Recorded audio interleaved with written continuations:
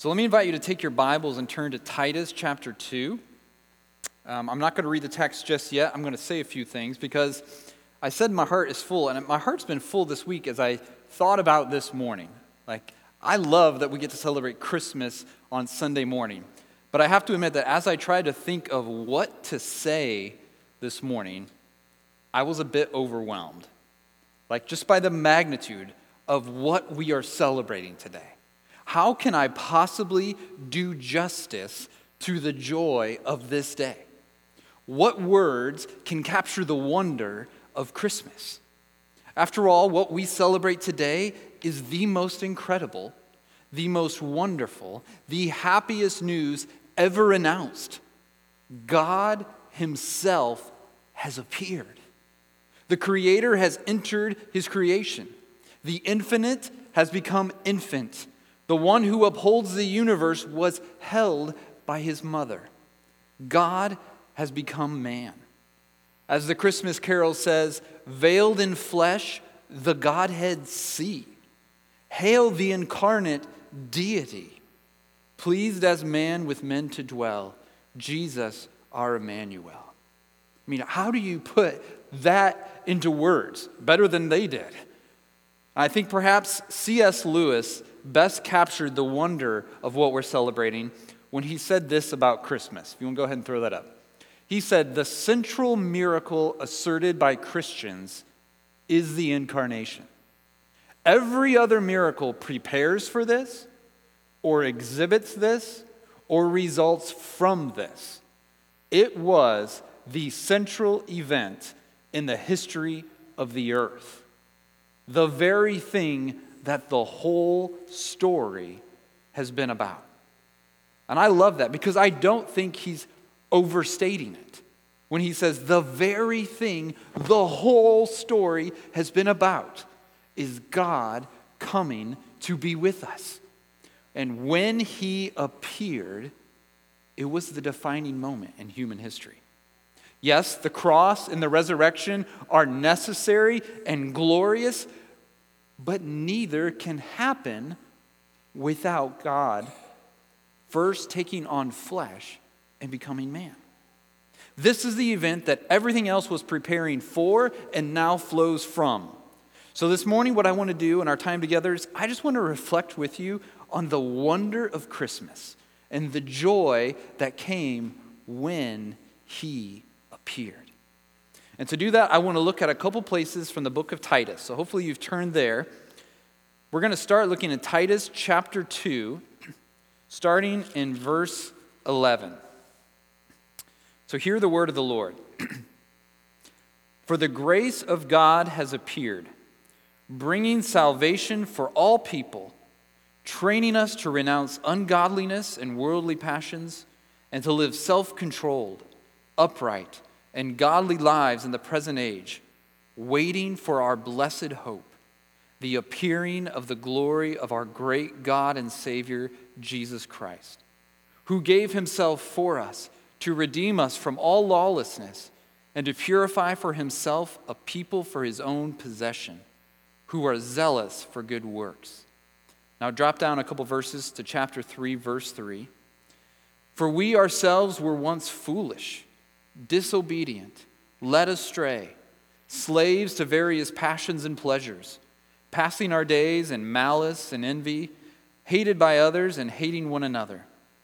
But when the goodness and loving kindness of God our Savior appeared, He saved us, not because of works done by us in righteousness, but according to His own mercy, by the washing of regeneration and renewal of the Holy Spirit, whom He poured out on us richly through Jesus Christ our Savior, so that being justified by His grace, we might become heirs according to the hope of eternal life. This is the word of the Lord. So here's what I want you to think about with you this morning. There's a lot in this, but I want to look at just a few quick things as we look at the appearing of Jesus. So go ahead and throw the outline up there. We're going to look at when Jesus appeared to bring salvation, we're going to look at first who He appeared for. Who was it that He came for? Second, what exactly appeared when he appeared. Third, why he appeared. And then fourth, how his appearing changes our hope. Okay, so that's kind of a roadmap for you of where we're going to go. So first, look with me again at chapter 3, verse 3. And just marvel at who it is that Jesus, the Son of God, appeared for. For we ourselves were once foolish, disobedient, led astray, slaves to various passions and pleasures, passing our days in malice and envy, hated by others and hating one another. That's not a pretty picture. And that is who Jesus came for. He did not come for people who have it all together. He came for people who are an absolute mess, people who are weak, people who fail, and the kind of people that most other people would want nothing to do with. Look at how it describes us here. Press in a little bit. It says we were foolish. Now, we don't like to think of ourselves that way, right? But it says we were foolish. That means we lacked true knowledge and real understanding. In our modern terms, we'd say we just didn't get it. We didn't understand God. We didn't understand life. We didn't understand right and wrong. Didn't understand what really matters. Now, don't get me wrong. We thought we did, right? We were pretty confident, like, no, that wasn't me. I know what's going on. But as Romans 1 tells us, claiming to be wise, they became fools. That was us. But that wasn't it. That wasn't all of it. The picture gets worse because on top of our foolishness, we were disobedient. We were rebels at heart who defied authority and disregarded any rules we didn't agree with. If we agreed with them, sure, we'll keep them. But the minute we think that rule is either unnecessary or too restrictive, or that doesn't apply to me, we said, never mind. The only thing that we did obey was our own desires, which is why it goes on and says we were led astray, slaves to various passions and pleasures. See, we all believed the devil's lies and were sold a bill of goods that sin could actually satisfy us. When he held out and said, if you do this, there's a better way. And we said, okay. Because we thought there was a better way than trusting God. And so it says we were controlled by our desires, constantly looking for anything and everything, whatever that would make us feel better, happier, safer, more successful, or more light. It goes on and says that we were passing our days in malice and envy, hated by others and hating one another. It says we were malicious. We were mean, unkind toward others, hurtful toward others. Not only that, it says we were jealous. We were jealous of anyone who had anything that we wanted. I mean, it doesn't pull any punches when it says we hated others and were hated by others. So I hope you're getting the picture from verse 3 here that we were a very unlovable bunch of people.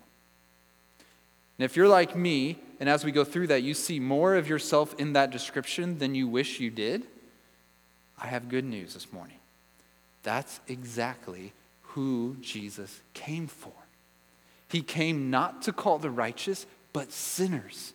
He appeared for the least likely and least deserving. So if you know, as we read through verse 3, like, that's me. If that's you, then when we sing again, sing your heart out and celebrate like you mean it today, because Christmas is for you. And the news gets even better when we look at what it is that appeared when Jesus appeared. In our passage, did you catch it? It mentions three things that appeared. You see them? Verse 11, the grace of God has appeared. Verse 4, but when the goodness and loving kindness of God our Savior appeared. Grace, goodness, loving kindness. Think about these for a minute with me. First, when Jesus appeared, it says the grace of God has appeared. John 1 says, the Word became flesh and dwelt among us, and we have seen His glory. Glory is of the only Son from the Father, full of grace and truth. From His fullness we've all received grace upon grace. And this is really good news that when Jesus came, it meant the grace of God appeared. Because think back 2 minutes ago, do you remember who we were? Remember what kind of people? We were the people who deserved nothing from God except wrath and judgment because of our sin. God didn't owe us anything. He wasn't on the hook to give us anything. So we praise God that when he appeared, it was his grace that appeared. Undeserved favor, unmerited mercy. See, the good news, friends, the good news of Christmas is that God is not like Santa at all. Santa makes his list of who's naughty and nice, and then he gives everybody what he thinks they deserve and what their behavior has earned them. The problem with that system is that we're all on the naughty list. Every single one of us. But God, he's different. He gives grace. He gives us the good things we do not deserve. Romans tells us we are justified by his grace as a gift. But if it is by grace, it says, it's no longer on the basis of works. Otherwise, grace would no longer be grace. So aren't you glad that when Jesus appeared at Christmas, it was the grace of God that appeared? It goes on, it also says it was God's goodness that appeared. Now that word there, I think it's actually better translated kindness. So every other time in the New Testament, the ESV translates it kindness. For some reason here they call it goodness. But I want you to just ponder this for a moment. Like, again, we can just read past things. It's helpful to hit pause and kind of just soak in something for a second. So think about this. When God wanted to show us his kindness, there's a lot of things he could have done. He could have written about it, could have composed a song about it, he could have sent messengers. But what God wanted, when he wanted to show us his kindness, he sent us a person. Jesus is God's kindness with flesh on. If you could take kindness and put flesh and bone and skin on it, that's Jesus. Jesus is God's goodness walking around. Think about what Jesus did during his earthly ministry. He helped. He healed. He forgave sins. He freed from demons. He provided food to eat. He taught about the kingdom. He restored. He renewed. He changed people. He died for us. That is what the kindness of God looks like in action. And it appeared when Jesus appeared. Not only that, it says God's loving kindness appeared. Now the word they're translating here is a Greek word that might sound like something you know. Philanthropia. Sounds like philanthropy. It means literally love for mankind. So when Jesus appeared, it's saying God's love for mankind showed up. 1 John 4 says it this way. It says, in this, the love of God was made manifest among us. In what? That God sent his only Son into the world. Sometimes we might tell people, you're having a conversation and somebody mentions they're going to go see Bob. Be like, oh, well, send my love. Send my love when you see him. It's just meant to express kind wishes or nice thoughts. When you see them, send my love. But when God sends his love, he doesn't just send his sentiments, he sends his Son. When he says, I'm sending my love, it shows up and it has a name, Jesus. But how can this be? How can the appearing of Jesus, a man, mean the appearing of God's grace and God's kindness and God's love? It's because of what we read in Colossians. For in him all the fullness of God was pleased to dwell. That's why the incarnation of Jesus is a wondrous mystery. If you wonder why we sang of that earlier, this wondrous mystery, Jesus Christ, our mystery. It's not that we don't get him. It's just like, how can this be that he, the theme of heaven's praises, was now robed in frail humanity? The wonder of Christmas is that when Jesus appeared, God's grace and goodness and love appeared in him. Which brings us to the third point. Why? Why did he appear? And there's two things in our passage I want to look at here. First, he appeared to bring salvation. Do you see that in chapter 2, verse 11? It says, the grace of God has appeared, bringing salvation for all people. So why did the grace and goodness and love of God appear to such sinful and undeserving people? To save us. And friends, this is such good news because hear this. The coming of God into the world could have been the worst news in history. What we celebrate and sing songs about, if he had come to judge the world and to give us what our sins deserve, the incarnation would have been the most horrifying event ever. But instead, we're here singing, joy to the world. Joyful, joyful, we adore thee. Oh, come, all you joyful and triumphant. Why? Because as John 3:17 says, for God did not send his Son into the world to condemn the world, but in order that the world might be saved through him. Christmas was a rescue mission. Jesus did not come merely to teach us or to give us an example of what a good person looks like. He came to save us from our enemies that we've seen the last couple weeks, from Satan and sin and death. And notice something else about this salvation in our text. Salvation is something God did, not us. Look at chapter 3, verse 4. But when the goodness and loving kindness of God our Savior appeared, he saved us. Not because of works done by us in righteousness, but according to his own mercy.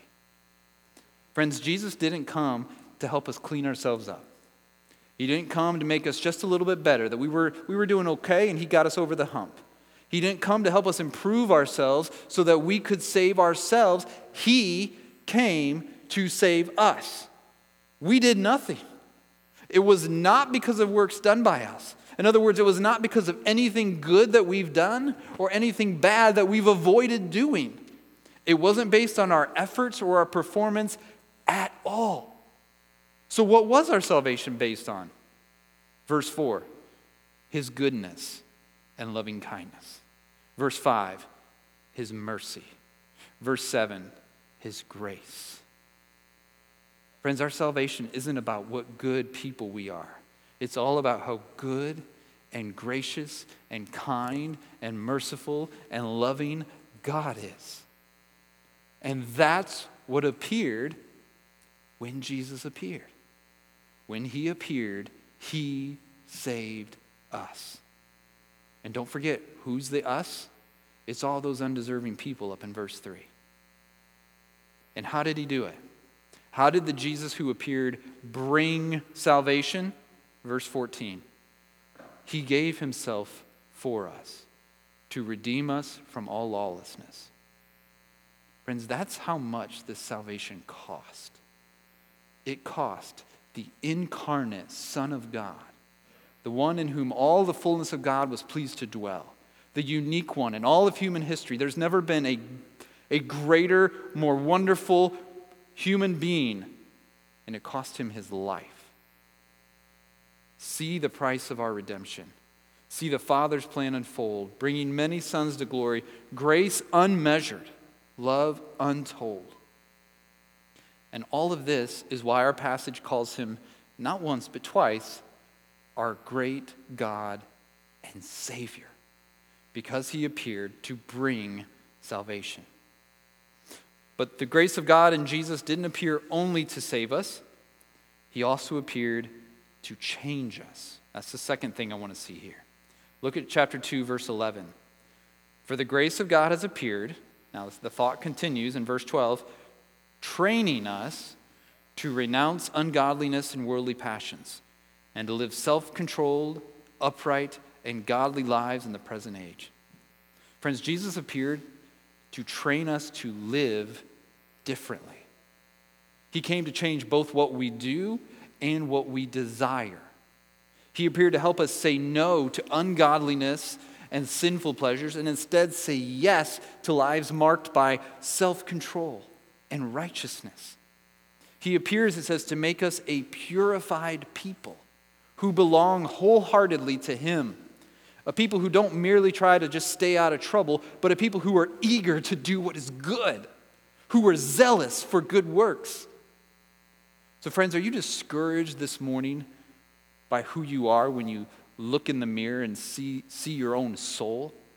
Are you frustrated that you feel so trapped in some of your sinful patterns? Do you feel stuck and hopeless that things will never be different than they are? If so, the good news of Jesus' appearing is that he appeared to both save us and change us. He came bringing salvation and training us. He came to redeem us and purify us into a people eager to do what is good. He's doing that. If you are in him this morning, you may not feel it, you may not sense it, but if you belong to Jesus, you are his own possession, and he will purify his people that he now possesses. But that's not all that changed. It just keeps getting better. When he appeared, the appearing of Jesus also changed what we hope for. Do you see that in verse 13? It tells us that we are now a people waiting for our blessed hope, the appearing of the glory of our great God and Savior, Jesus Christ.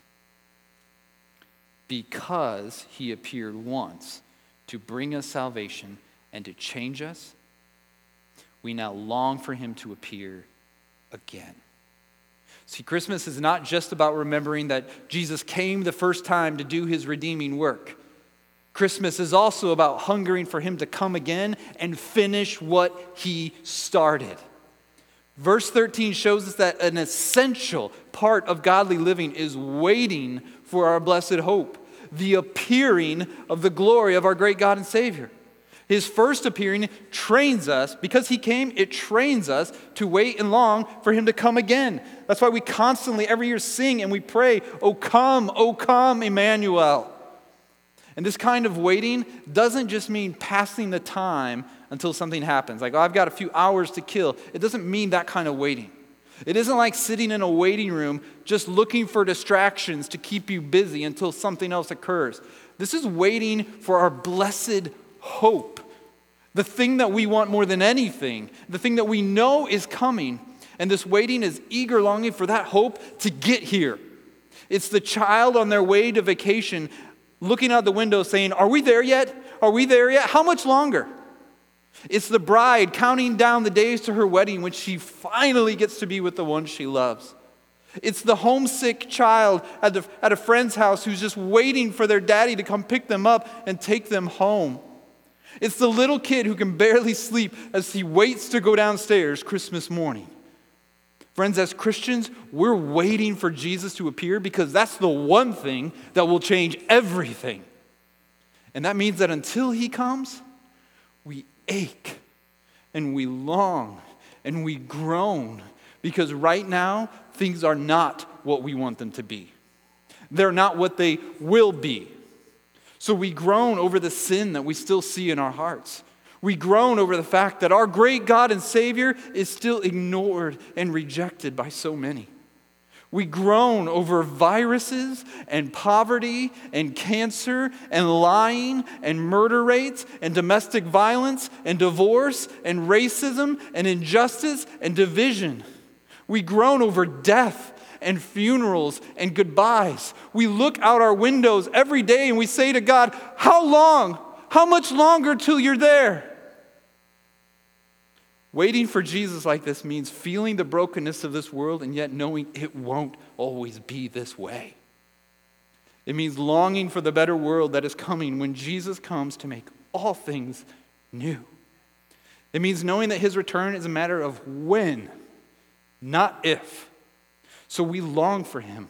We look for him. We pray for him to come because he is our blessed hope. So friends, are you waiting this morning? Are you waiting and aching and longing for the appearing of the glory of our great God and Savior, Jesus Christ? Is his appearing the thing you look forward to more than anything else? Knowing that when he comes, that moment, everything changes. That moment when everything sad comes untrue. When sin and sorrow and death and pain are no more. When every wrong is made right, and when your wildest dreams and deepest longings look pitifully boring and microscopically puny compared to the glory that appears when that trumpet rings out and the skies split and King Jesus comes in all his majesty and splendor. Brothers and sisters, as Christians, our hope is that our great God and Savior, Jesus Christ, will appear again. And when he appears, we also will appear with him in glory. Right now, this morning, we mourn in lonely exile here until the Son of God appears to disperse the gloomy clouds of night and put death's dark shadows to flight. When he comes, he will bid our sad divisions cease, and he himself will be our King of peace. When he appeared the first time, Jesus came in grace. But when he comes again, he will come in glory. So this Christmas, we rejoice looking back that he has appeared, bringing salvation and changing us. And we long for him to appear again, rejoicing in the hope of the glory of God. For we consider that the sufferings of this present time are not worth comparing to the glory that will be revealed to us. So, brothers and sisters, this Christmas, hear your Savior say, "Surely I am coming soon." To which we say with all our hearts, "Amen. Come, Lord Jesus." Would you pray with me? God, thank you for sending your Son. Lord, we can't even begin to fathom what that all means. That all your fullness was pleased to dwell in him bodily. That your grace and your goodness, your kindness and your love took on flesh and walked among us. That you showed us your love by sending him, and not just sending him to be with us, but sending him to die for us, for all of our rebellion, all of our ignoring of you and rejecting of you and turning from you. You didn't just leave us in our sin, you sent your Son to bring us back. So Lord, we praise you for the appearing of our great God and Savior, and we long for him to appear again. Would you whet our appetites this morning? God, would Christmas not only stir us for gratitude for what you've done, but would it awaken longings and yearnings for him to come again? So God, would you be pleased this morning as your people sing and celebrate and rejoice in the coming of your Son and anticipate his coming again. We pray that all that we do would be for your praise and your glory. We pray this in Jesus' name, and all God's people said, amen.